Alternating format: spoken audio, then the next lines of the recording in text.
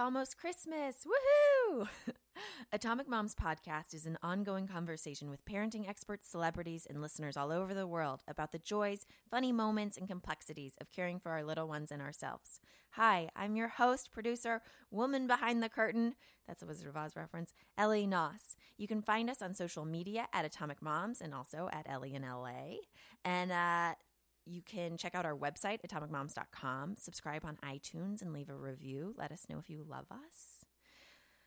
Oh, okay. So for our holiday episode, I'm going to be sharing two excerpts from interviews we did this past year that we absolutely love. It's Dr. Robin Berman and Janet Lansbury.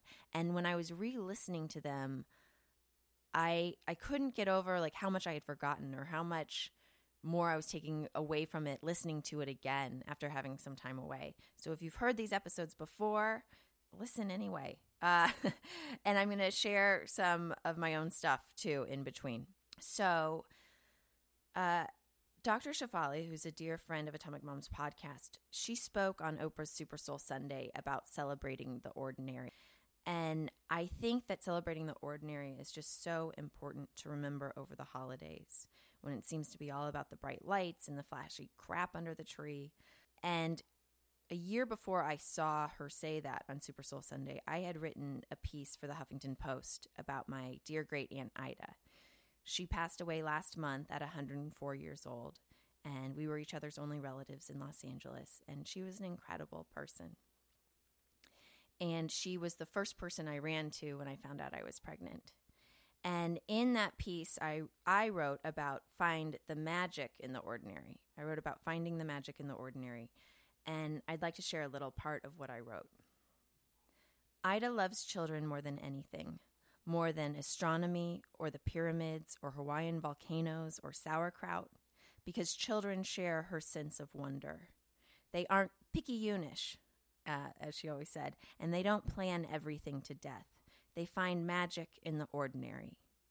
I keep a special letter on my desk. It's an aerogram she wrote to family in the early 1970s. Everyone had advised Ida and Joe, her husband, to stay in California to retire quietly on their modest pensions. But the couple always said, making memories is so important. So they sold the house they had built with their own hands, bought a van, and lived at campsites across Europe and northern Africa for 3 years. The letter reminds me that my great-aunt Ida has always lived simply, abundantly, and on her own terms. So now I'm going to read part of that letter. It says, Malaga, Spain, December 26th.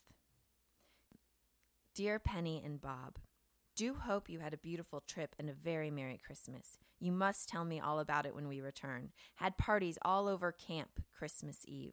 A large group of children and grown-ups walked through camp bearing lighted candles and singing.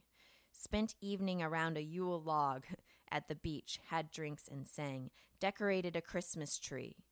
Our Christmas cards cut stars and flowers from Kleenex boxes.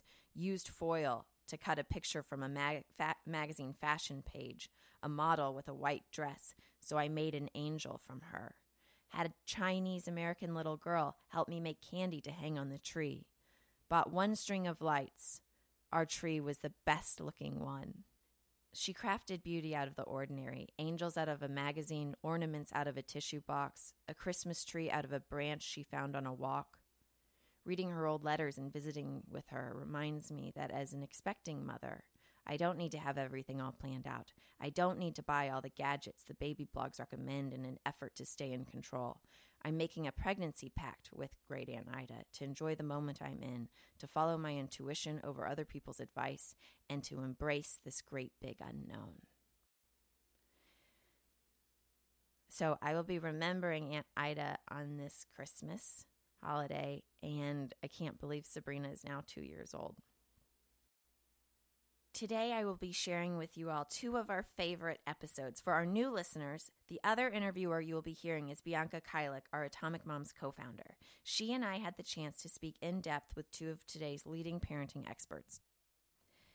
I say parenting experts, but Expert sounds so cold and clinical. And while Dr. Robin Berman is an associate professor of psychiatry at the David Geffen School of Medicine at UCLA and is on the clinical faculty at the UCLA Women's Life Center, which specializes in mental stability during pregnancy and postpartum, and she's a founding member of the Resnick Neuropsychiatric Hospital at UCLA and an advisory board member of Camilla and Matthew McConaughey's Just Keep Living Foundation, she does all these clinical things, but she is one of the warmest voices in parenting you will hear. And I have selected part of our conversation to share with you today. But go back in the iTunes archives. You know, it's super easy if you subscribe on iTunes podcast app. You can just find all of our old episodes and you can listen to it in its entirety. And her book is Permission to Parent: How to Raise Your Child with Love and Limits. And I'll talk to you afterwards. Hi, Dr. Berman. Hi there. Hi, this is Ellie. And this is Bianca. Hi. Hi there. How are you? Good. Well, I've got to say this. I know that Reese Witherspoon said that it should be handed out in every hospital room. I think it should also be mandatory summer reading. You know, kids have summer reading that they have to do for school. Every parent should be handed this book in first grade. Yeah. Thank you so much. My heart is in it, and I've just felt so strongly that people needed a little bit of a lifeline. And it is, and I feel like I will go back to it for the next 15, 20 years. I mean, I have a sister who's 17 right now, and this applies to her. It applies to me, and I'm in my early 30s. I mean, I actually am. I don't know why I made a joke of that. But when I give I've been going around the country giving the parenting lectures, and when I give it to a preschool, they say it's the preschool age. When I give it to a high school, they say it's for high school. When it's just when parents have been sending me notes who've read it, who have college-age kids, and say, this is the perfect book to read if you have college. I'm thinking, that's interesting. I guess parenting is just so universal across. And it's like a great movie. Like, you know, when you see a great movie and you're always, you know, whatever point you're at in your life, you take things from it, right? And then you go and see the movie 10 years later and something else hits you. And I feel like this book is like that. Absolutely great analogy. Dr. Berman, when you were writing this, you know, obviously when you set out to do a passion project and something that you believe in, you have great hopes for it. Did you know in your bones at the time that it was going to have such a response and be so widespread into who it pertained to, or were you surprised by what it became? You know, I'm surprised by the emotional reaction to it. A lot of people will, you know, run up to me on the street and say, "Oh I bawled all the way. I took your book on an airplane. I just sobbed for hours. It reminded me of my own growing up and what happened to me." And I think Permission to Parent is kind of a double entendre because in one sense the book is obviously, you know, I'm going to get out my prescription pad and give you permission to parent your kids. But also, if you're really doing parenting right, you know, you get to reparent yourself. And so I think the emotional reaction has surprised me. I'm so glad Hollywood has jumped on board. Like you mentioned, Reese Witherspoon said it should be handed in the living room. I recognized the Goop website of Gwyneth Paltrow. She put it on her website. I'm thinking there's something that's striking a nerve here, and I think it's just that we love our kids so much and we want to do right by them. And I think this generation, this last 10 years, we've just gone overboard. Yeah. And I wanted to write about what is a balanced middle between the way we were raised, where children were seen and not heard and yelled at and shamed and all that was wrong. But now we've created kind of a new wrong, which is making our kids the center of the universe, never saying no. You know, I cannot tell you how many consultations I do on parenting where parents will come in the couples and they'll say, my kid is just ruling the roost and his toys are all over the house, or her, you know, she's just taken over and she doesn't go to bed and she doesn't eat what she's supposed to eat. And how old's your kid? 4. Wow, really? You know, that much power at 4? And if I've heard it once, I've heard it 17 times. So I also wrote, you know, wanted to inspire people to kind of grab the reins. Oh, you inspired me this morning. I looked at my daughter Sabrina and I was like, "Oh, girlfriend, you got it coming now," because I feel so empowered after reading this book. Because you say, that was the mission, was to, you know, to empower people to realize that it's not safe if your parent isn't in charge. You know, these kids are given too many choices and they're negotiating. No, I don't want to go to bed. Like, okay, you're 4, you're 5, you're not in charge, or they're negotiating everything they're eating for dinner, or they don't want this, and the mom's becoming a short order cook and jumping up and making it's like a little tyrant. And I think if you talk to the weakness, you end up with a fragile child. But you want to talk to the strength. Like, I so get that you don't want to go to bed. I so get you want to stay up till 10 o'clock, but bedtime 7:30. So I always think when you talk about the tyrant thing, like when we are tyrants ourselves, like it doesn't feel good. Like when I'm being really bitchy, like I'm not happy. So like we don't want, just because they think they're getting their way, they're not happy getting their way either. They are not happy getting their way, and it's not very safe. And what I've noticed as a psychiatrist is a massive increase in anxiety disorders. In the last 15 years, I've never seen such a run of anxiety disorders in kids and young adults. You got two of them sitting right here. Often when I'm talking to the kids, they say, I could kind of manipulate my parents. I could kind of get my way, and it didn't feel safe, and there was no one in charge. It's like how you get away with a substitute teacher, things you would never get away with your teacher. Kids are really yearning for a benevolent dictatorship. I always say it's not a democracy to be a parent. This isn't, okay, what's your, you can hear your children's ideas and opinions, and that's wonderful.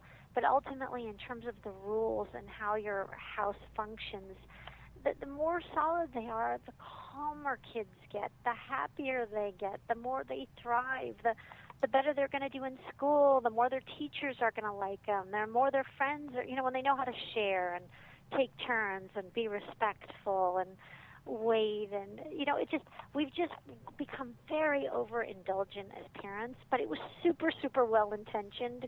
We wanted to be different than our parents, and it was such a lovely instinct. It just got lost in translation.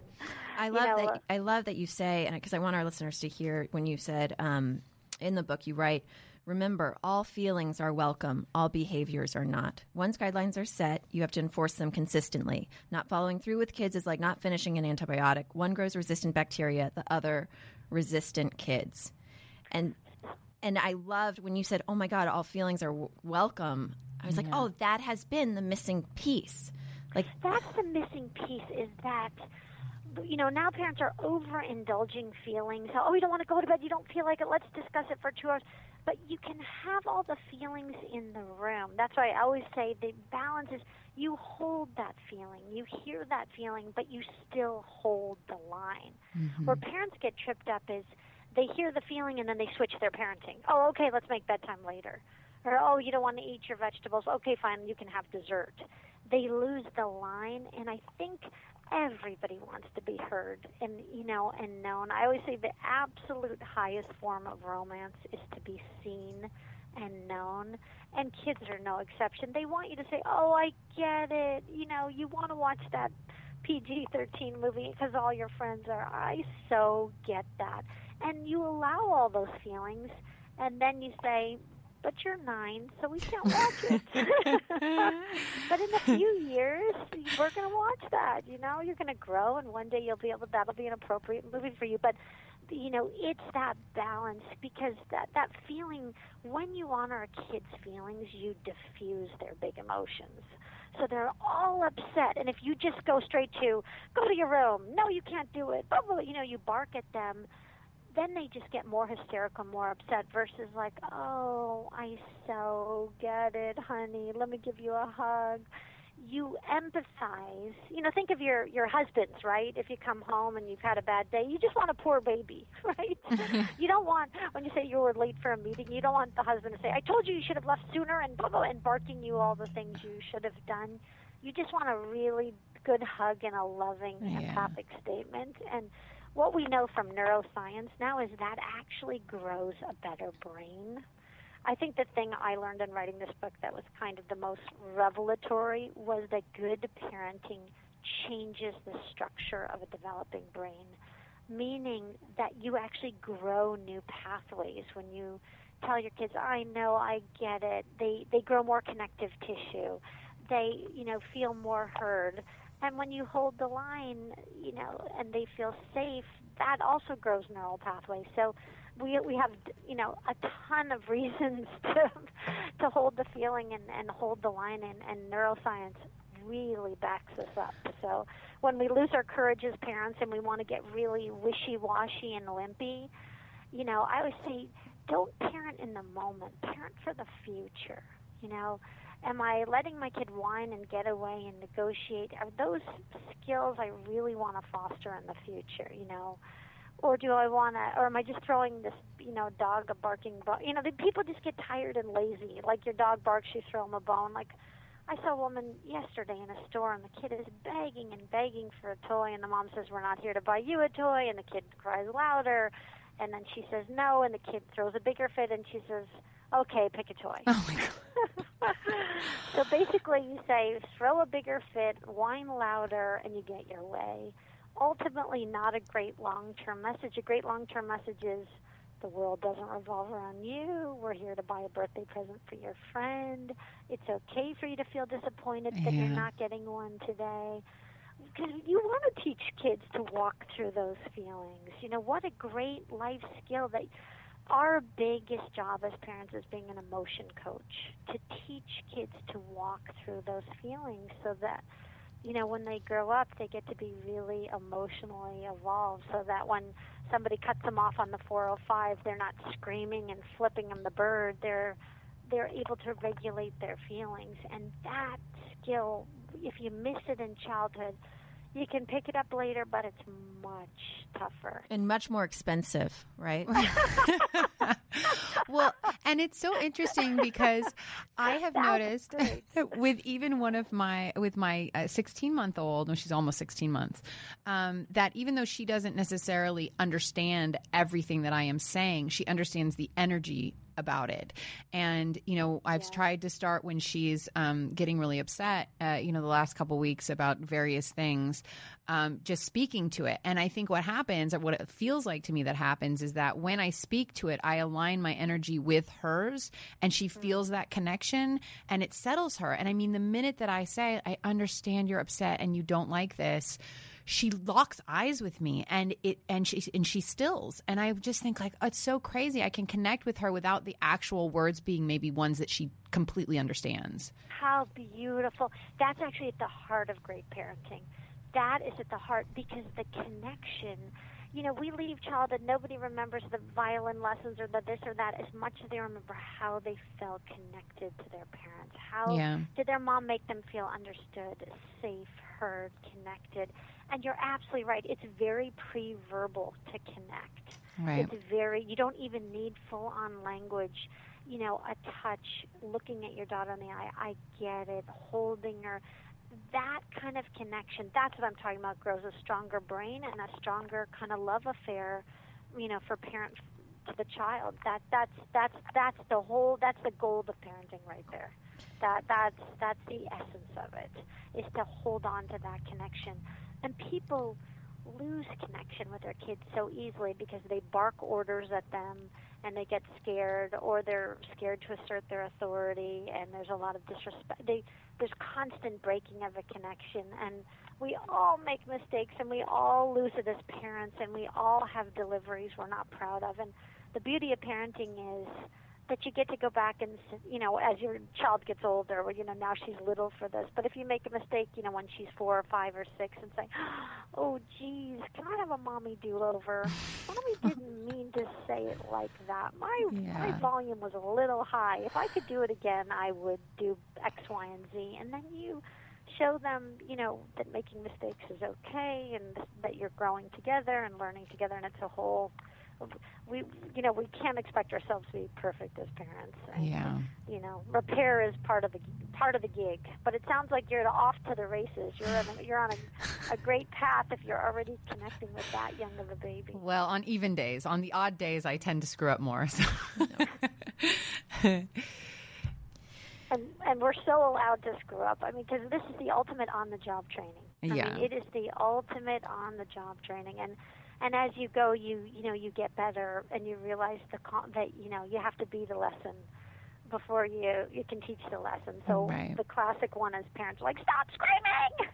I told you to stop screaming, and they're screaming at the top of their lungs. Or I was at the park, and two little brothers were fighting, and the father said, knock it off, and then he hit both of them and said, stop hitting. Oh, my God. And you tell this great story. You share this story about kids on some sort of athletic field, and basically that the coach had the parents show up one day in their like sweatpants, and they had the kids sit in the bleachers and the parents go out on the field, and the kids got to yell at the parents the way that the parents yell at them. And then after that, that's brilliant. The parents were a little quieter in the stands, a little more encouraging and more relaxed. Got the lesson quickly. I was a soccer coach, and she said she got so tired of the berating of these young elementary school kids where they're screaming, get in the game, move your feet, what are you doing, that's the wrong play. And she said that the parents just can't, they think they're helping, which I think if they saw a film of themselves screaming and yelling and coaching from the sidelines, I think they might see it differently. But when they're in the moment, they really think they're helping. And the coach obviously knew that the kids were losing their natural instincts. They were looking from the field to their parents to see what their parents were saying, and they were getting very discouraged. So the mom called the practice and said to the parents, come in sweatpants and tennis shoes. And then she said to the kids, do exactly what your parents do. And so it was very cathartic for the kids because they started screaming, move your feet, what are you doing? That's allowed, and all the kind of negativity and screaming and critique. And like you say, the parents got it very quickly. In AYSO soccer, they have a thing called Silent Day. And so if you've ever been, it starts at like 4 years old, AYSO, which I think is really, really early, for athletics. But anyway, that's beside the point. But they, most parents scream and yell even at 4-year-olds and 5-year-olds and 6-year-olds who don't even remember which way the goal is. Mm-hmm. And they have one day where parents aren't allowed to speak at all, and kids are euphoric. I mean, every coach I interviewed about the Silent Day, they're like, you've never seen such delighted, happy kids. And one of the little 6-year-olds I interviewed, I said, why did you like it so much? And he said, because I could actually play the game and it was mine. Exactly. And you talk like about how 6 years old. Yeah, I mean that it's like the saddest thing I've ever heard. You talk about how we can't impose our dreams on our children, and I was wondering if you could touch on narcissistic parenting a little bit.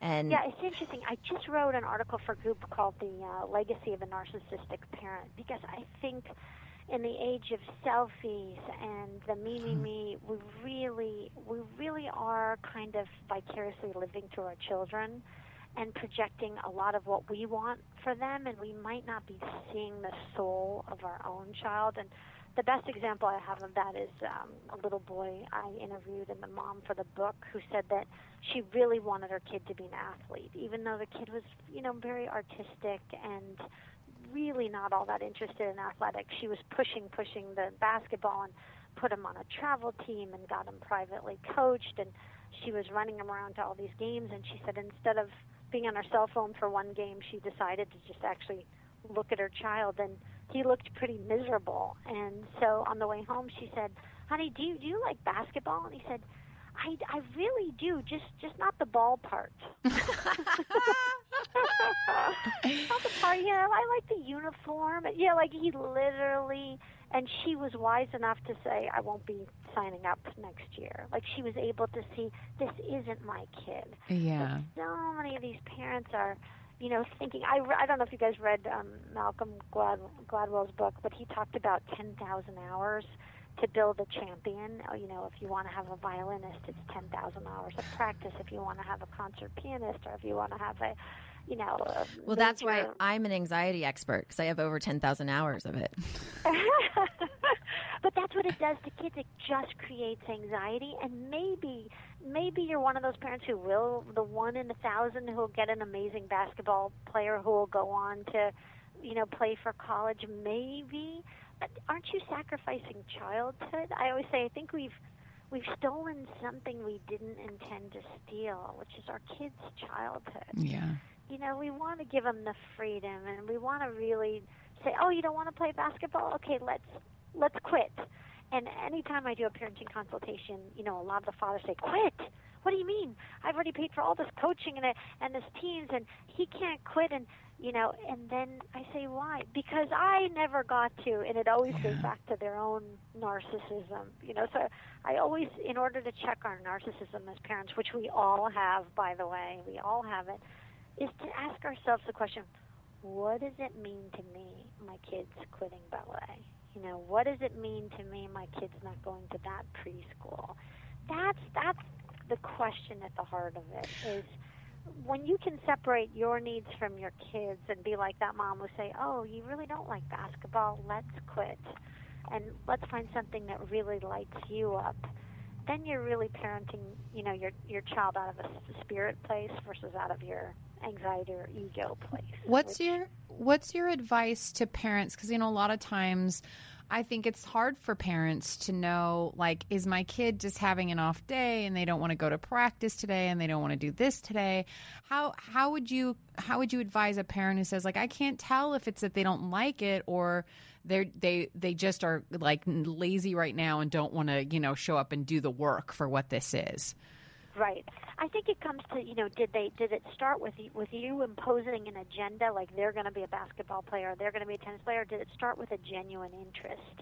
The kids started watching baseball games and said, I really want to play baseball. And then, and is the schedule too rigorous? Because sometimes we burn kids out because, we're calling them lazy, but when they're, 7 and they're having 5 days a week of baseball practice, it's too much. Mm-hmm. And so what happens is these parents, gung-ho pushing them in elementary school, by the time they're in junior high, a lot of them, I interviewed a lot of orthopedic surgeons, they're like they're too injured to play because they have overuse injuries, because they're training kids like they train adults, and kids' bodies are not adult bodies, and sometimes they just get plain old burned out. So sometimes it's so hard to step away as a parent, but what do you say to the parents who would be like, well, I don't want, let's say a parent says, I don't want my kid to know that quitting is okay? Because I feel like I've heard that before from parents. Right. And I think it's a fair thing when you join a team to follow it through. So halfway through the season they say, I don't feel like doing it. Well, I think the greater lesson is you made a commitment. We're going to honor this commitment. We're going to see it through. And next year, if you don't feel like signing up for soccer, we won't sign up. But your team is here, and they're depending on you. And I think that's a great life lesson. But I think saying, you're playing soccer for the next 5 years, whether you like it or not, is a lot of what I see. And I particularly see a lot of it in West Los Angeles. Oh, I bet. A lot of vicarious fathers trying to live out their dreams of, whatever their athletic, dream was in high school. They want it for their child. And I've seen fathers rig drafts. I've seen maybe 15 fathers get kicked out by referees for, not being good sports, for yelling at refs. I've seen a fist fight at Barrington Park in Brentwood. I mean, I cannot begin to tell you what I've seen with my own eyes. And then I think, what is the kid, parents think they're being so involved, but on a shrink's couch one day, what are they going to remember? Their dad getting into a fist fight, or, that they lost a 8-year-old game by 1 point. I mean, we really have lost a little bit of perspective here. So I think Malcolm's 10,000 hours might have messed us up a little, because maybe you will end up with an amazing baseball player, but you're not going to necessarily end up with a balanced child. And from a neurologic standpoint, in terms of how a brain grows, that the brain benefits from a buffet. Sample a little of this, sample a little of that. You're growing new pathways as you're sampling. So parents who just drill one thing from the beginning, don't think of it from a neurologic perspective, but you get more of a lopsided brain. Yeah. And and for your baby, who has the 18-month-old? Bianca does. Bianca, okay, so in terms of your baby, in the first 3 years of life, your baby's brain is tripling in size. It's oh my God, that's put so much pressure on us. It's the biggest brain growth, Mine's almost 2. Ever. And I've got 1 year left to make her a genius. No, I'm kidding. No, much more important is the emotional part, that exactly what you said about the connection, because they borrow your nervous system. So if you drop something and go, oh my gosh, I dropped milk or whatever, then they're going to tend to react that way, because they're literally borrowing your nervous system. So I think a much bigger thing in these early years and elementary years isn't, how much baseball they play, but are you being a good emotion coach? Are you teaching them, to regulate their feelings? Because that kind of goes with you for life. I don't think most, 50-year-old men are playing baseball or 40-year-old men, but managing their feelings is kind of an attractive quality to teach if you have a son or a daughter. That goes the distance. That really... Yeah, and you talk about empathic failure a lot. Can you discuss some stuff about that, like about what happens to children when they don't have a parent that they're able to mirror, or because, the parent's so wigged out spilling milk that the kid's a nervous wreck? I mean, how does that, affect the child throughout life? And like an empathic failure, there's so many of them, and sometimes when we miss what our kids are feeling, that's a great opportunity to circle back and say, gosh, I don't think I get what you were really trying to tell me.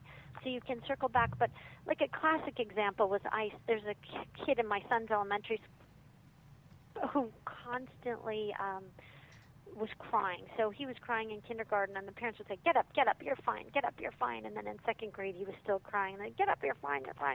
And then in sixth grade, he was still crying. And in seventh grade, he was still the first to cry when he got injured. And my older son said, gosh, I think if the parents had just said, are you okay, sweetie? Oh. And given him a hug in kindergarten, maybe those feelings would have, he would have worked through those. So that's an empathic failure. If your kid is really scared or shaken and upset and you say, get up, you're fine.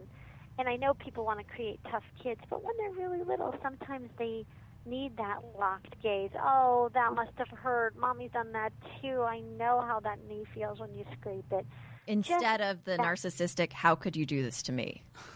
That when you start, that is the key statement, that the how can you do this to me? I saw a kid, literally like a 2-year-old in a grocery cart, and was just kind of being antsy and was spilled something, was drinking and spilled something. Mom, and she said, I'm going to be late now. How could you do this to me? How? You ruined my whole day. And I was thinking, oh, poor little kid. Little baby doesn't have the coordination to be holding that little sippy cup or whatever, slipped out. There was nothing personal. We take sometimes personal things that are just developmental, and the how can you do this to me, that's actually a key thing, is getting ourselves out of the way.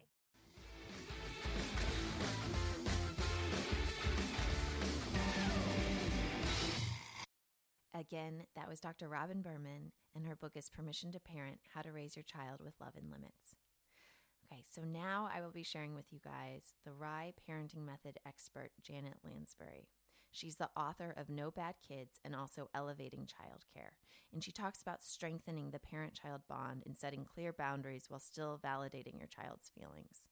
She was able to take a hands-on approach when we sat down with her in Bianca's living room. In the part I'll be playing for you, Bianca's daughter Magnolia had woken up from a nap, and Janet was able to show us how she speaks directly to a child who may not have the words yet, but who is certainly understanding much and having a complex inner experience herself. After this episode, Janet and I became pen pals of sorts, and I wrote her that I studied the humanities in college, and I wish there had been a course in how to be human. It could have unraveled all the wound-up perfectionism, repression, and need to fix and please that most of the student body suffered. Majoring in theater was the closest I got to learning how to be human, and acting, especially Meisner training, had been the most useful tool I've had as a parent. It taught me how to listen, how to be grounded and empathetic, and how to hold the space for someone having ginormous emotions. And so in my email to her, I also wrote, after having the opportunity to talk to you, I can't get over how much of parenting is about the parent's responsibility to relearn how to be human so that they can accept their child's humanness too. We should have a learn to be a better human so you can be a better parent workshop or something. That might be the best idea ever or just a really strange one. I haven't decided. The title alone, How to Be Human, would be sure to alienate everyone. So I will be sharing part of our Janet Lansbury episode. And if you feel so inclined, you can listen to the episode in its entirety, again, in our archives. So check that out. Hey guys, it's Bianca. So during the break, my daughter Magnolia woke up from her nap and came into the room where we were recording with Janet. And Janet started to ask her a few questions about her experience on our flight when I got frustrated and took that frustration out on Magnolia's father, my husband, Michael. I was so blown away by the intensity and focus with which Magnolia locked on Janet when she was speaking to her about her experience. And it really solidified and made me realize how important it is to validate our kids' feelings and to allow them the space to talk about them. Even when we think, especially in these early years, that they doesn't seem like they have much to say, I realized how wrong I was in this moment with my daughter, and Ellie and I really wanted to share it with you. I apologize because we weren't planning on recording it, so Magnolia is a little far away from the microphone. It's a little difficult to hear her sometimes. But also, further into the conversation, I motioned for our nanny, Jessica, to come and take Magnolia without making sure that Magnolia was prepared or ready to leave. And that opened up a whole new can of worms for Janet to, again, teach us and guide us and show us how much our kids need us to be present with them and just to let them know what's going on. And so Ellie and I really wanted to share this with you, and hope you enjoy. I apologize. I said I'm sorry. But you still yelled at Papa. Let's not let that go by. But I still yelled at Papa. She has a right to own that. Don't take that away from me, Mom. No. What was that like when your mom yelled at your Papa? Papa. Was Papa sad? No? Did he look disappointed? Was he... Yeah? Was it scary for you when Mama yelled?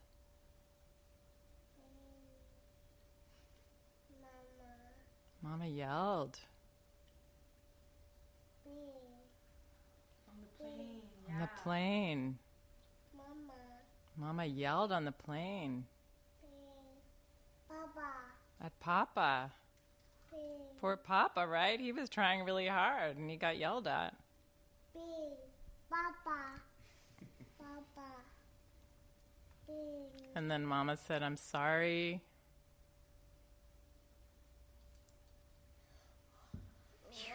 We all breathed. Yeah. So sometimes children will want to, I kind of led that, but sometimes children will want to go over those moments, and that's how they process it, and that's how sometimes they'll play through something, play it out somehow that you won't recognize as part of that, or maybe you will. But they often need to go over those difficult moments again and again to try to understand and just kind of get it out of their body and understand it. Yeah. So, on the plane. That was kind of strange, right? When Papa, you got yelled at. What did Papa do? Did Papa yell? No, Papa. Papa. Right. On the plane. Yeah. Papa. It doesn't usually feel good to have Mama and Papa not happy with each other Papa. when you're in a Papa. kind of stressful situation. Papa. Papa. Papa. It's so interesting too, like in this moment, sitting here and just letting her express herself. Like I can feel my stomach wanting to be like, direct her somewhere else. Right. Like now, like I can feel myself wanting to be Right. like, okay, and now we're Right. doing this, instead of just like, but in doing it and I realizing how much she actually has to say. Well, but what you're describing is what we all feel to some extent, and this is really the challenge, the biggest challenge of parenting. And when I go around and do talks and keynotes and things, my topic is the challenge to let feelings be. Mama. Nurturing emotional health, the challenge to let feelings be. That's what I often talk about, because that remains the biggest challenge for me, even though I know what I know, and I've been practicing this for a long time and teaching other people, but to really just let something be. And what I was going to say is, on the airplane, if you could say you were on the right track, you seem really frustrated. Stop right there and not trying to wrap it all up and da-da-da-da-da. You couldn't walk in that. You were saying too much. And I think your intent will come through. So it's not even about the words, worrying about saying the right words. It's really considering, I enjoyed sharing that story with you. Oh, you wanted to sit with your mom. You wanted to stay with her. You want to stay with me? You weren't ready. Yeah, sometimes too we want to tell you beforehand. We want to give you a little warning that That's right. what's going to happen, because you weren't ready. Mom, I don't want to go away from my mom right now. Right? Yeah. Don't take me away from my mom. Yeah, and then give me a chance. If it's really time to go, then let me know. Yeah, it's really time to go. I'm not beating up on you. By the way, I will totally take the fall for this one because I nodded to Jessica and said it this time. So it's old habits. Those old habits. And I mean, it's obviously in that moment, and she sits back down and she instantaneously went to calm. I realized, like, wow, she didn't, need to be grabbed like that. I didn't need to just send her off without letting her know that that's what we were doing. Yeah. But those are the old habits. Yeah. That's the way I've been doing you're not different. Like, welcome to... So right now, the best way to do that would be to tell her... Just say, in a couple of minutes, it's going to be time to go with... Jessica. Magnolia. So after you look at those books for a bit and sit with your mother for a bit, it's going to be time to go with Jessica. And sometimes even you can say, can you let us know? Can you look at us when you're ready to go? Where is she going to go with Jessica anyway? To the park. Oh, you're going to go to the park. So, park. So when you're ready to go to the park, will you let us know? And she just, for our listeners, she just walked off with Jessica, ready to go. We're going to take a quick break, and we'll be right back.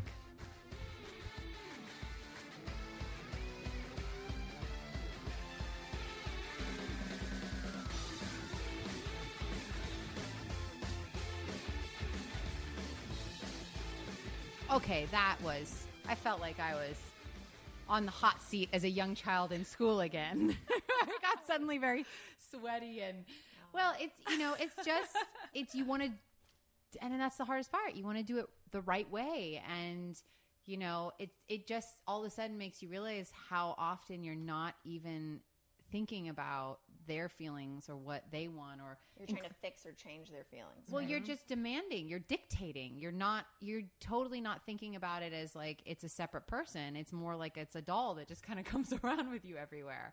And so that was really powerful to hear her keep saying Papa and plane. I mean, you don't like to think of the fact that like your child was aware that you yelled at your husband on the plane. I mean, I don't want to think of myself her that deep breath. Yeah. Which led to all of us breathing more, like the release of tension there or whatever she might have been holding on. That was pretty magical. Yeah. And then when Jessica went to take Magnolia away, and that upset Magnolia because it came out of the blue and it was like unsettling. When we gave Magnolia the opportunity to sort of process that she was going to the park, that it didn't take any longer. It was amazing. Literally 5 seconds. Because I'm sure there's at least one person out there who's like, oh, great. Now it's going to take them 30 minutes to get the kid off the mom's lap. She'll never do it. But that's not what happened. Like, she was told where she was going to go next. She was sort of given the opportunity to say, like, okay, I'm ready to go now. And then she did it so easily without any drama. No, she totally just moved and slipped off the chair and off she went with a big old smile on her face. That's been the coolest thing with goodbyes were hard for us for a little bit. And that was the greatest thing ever, was reading what you said about, you have to say goodbye. You can't just disappear on your children. Or you didn't say it. I feel weird. I don't want to put words into your mouth. That was my interpretation of what you said. Yeah. That I can't just slip away, because then she's going to end up with like separation anxiety disorder, or Or she'll never want to play focused again, because why should if I get deep in focus, people might just be gone. It's I've got to keep my eye on my mom. That's exactly what we don't want, but that's what we teach them without meaning to teach them. Yeah. And when I say goodbye now, sometimes she won't be ready, and then we'll look at a book together or something, and then I'll be like, okay, I'm going now. And she always just waves, and she's cool with it. And then I'm the one who's like, oh, I'm not as cool with it as she is. But you're being cool with it enough that she's just waving and letting you go. Yeah. That's the thing. The way you said it, and that's a big one too, is the separations, and is oftentimes the parent. We get a good test of this in my classes, because we have a gated-in room that we're all in, but then the parents will get up to go to the bathroom sometimes. That's pretty much the only reason they leave. And then sometimes they'll say, okay, I'm going to the bathroom. Okay. All right. And then the child's like, and their parents still staying there going, okay, I'll be right back. Really, I'll just take a minute, selling them on it. Yeah. And you just saying that made me nervous, because I was like, oh, I'm nervous for you now. Yeah. So you put yourself in the child's position. That's what I do when I'm working with parents. Is for some reason I think that's why I can do this, is that I'm really good at, I don't know, for whatever reason, I'm still stuck in toddlerhood, but I'm really good at seeing from that point of view and saying, wait a second, I'm not going to let you go. You're making me really nervous about you going. Yeah, you don't seem okay with going. I should protect you, Mom, because you seem really what's nervous wrong? about This is an being. unsafe situation. You're telling me this is bad. And then that's commonly what happens at preschool, at, whenever it is, I'm just leaving to go to work, and it's this, we take too long. We don't say, yeah, I hear you don't like that. I still need to go, and I will be back. That kind of comfort in our choice is the key to all of it. So what I wanted to say to you, Bianca, is it's not about the words. Don't get hung up, because that's going to be, then you'll always be, are the words right? Yeah. It's really not about the words. It's about the way we perceive things. And it's about the way we perceive, and the situation with the airplane, it's about, it wasn't a great time to test this, like I said, but it's about the way you perceive her having a feeling about being on an airplane, which I can relate to. I feel like that on airplanes too. Get me off this thing. I can't breathe. It doesn't feel good. Well, and I think also... So just being like, man, this sucks. This sucks. I mean, not that you want to put that word into her head, but... Or stinks, another word I say. With my husband, that's the least of our problems. But this is a drag, right? You're stuck in this plane and we can't get out, and there's all these people and we're crowded, and instead of saying, I'm sorry, I can't take you on walking, and all these things that you can't do. Instead of just like a mother just snapping at her kid. Or just they're feeling the same thing. Yeah. All this stuff, all this effort and energy gets put into that. If you just let her scream for a second, she'd scream less. If you just be like, yeah, tell me how terrible this is, rolling out the red carpet for her to have her feeling, then chances are really good that she's going to move on. I just got an image of a Coke bottle, and you're just shaking it like shh. But if you just let it release, right? Yeah. But what about in those moments where there isn't, wherever you are, an airplane, whatever, where it's confined and you have to hold on to them? Doesn't your holding on create more resistance, or is that really inconsequential if you are using the right energy and language, or not language, because you said not worry, but the right feelings around it? I think holding on would be okay, but I would always think more about containing rather than restraining somebody, because restraining feels terrible. When you're angry, that feels abusive almost. But if you're containing, I see these arms going around, not saying it, but just, I'm going to stop you. I'm going to put my hands here so that you can't swing at the food or whatever it is. Right. Keeping the movement contained rather than trying to just close it up altogether. So I wouldn't overhold, but certainly holding enough to stop her from doing something and jumping into the other person's lap or whatever she's going to do, hitting you, fighting everybody, that weighs, but always do the minimal, that you can do, so that you want to always give this feeling to your child, like this, you are small and this isn't a big deal to me. You're safe, you're small, I'm big, I'm not threatened by you, and this isn't a big deal. So if we overdo, even with the stern face, we're giving the opposite. We're giving, this is a big deal and you're scaring me and I've got to be really tough because you're so wild and all this. And no, they're little tiny. Look how tiny he is. I know. And they have such power over us to make us quake in our boots. And when the parents get so big and scary, or like so triggered by the little kids' emotions, like I'm just realizing, like, oh, that's why it's scary to have feelings too, because it's like, wow, if I can, as a baby, can have that kind of influence over my own parent, if they can react in such an angry way, or if I have a feeling that can shake them that much, it's kind of like Elsa and Frozen, guys, because it's like, because then you're kind of like, oh my God, I have too much I shouldn't feel these things because I'm making this whole kingdom shake. You've really got it, Ellie. You're ready to take over my job, so that's good. You know what, though? That brought up such... like, it gives me chills. This stuff is so important. It's so powerful. But I mean, how did anyone get this as a kid? Do we know anyone that really had this full-on, be angry at me, honey, scream at me? Oh, I love the pillow thing, because you mentioned, like, it's okay to have a tantrum, just get a pillow. So Adam was like, what is this pillow doing in the playroom? I'm like, well, Sabrina was just, beating out her feelings. He's like, what is going on?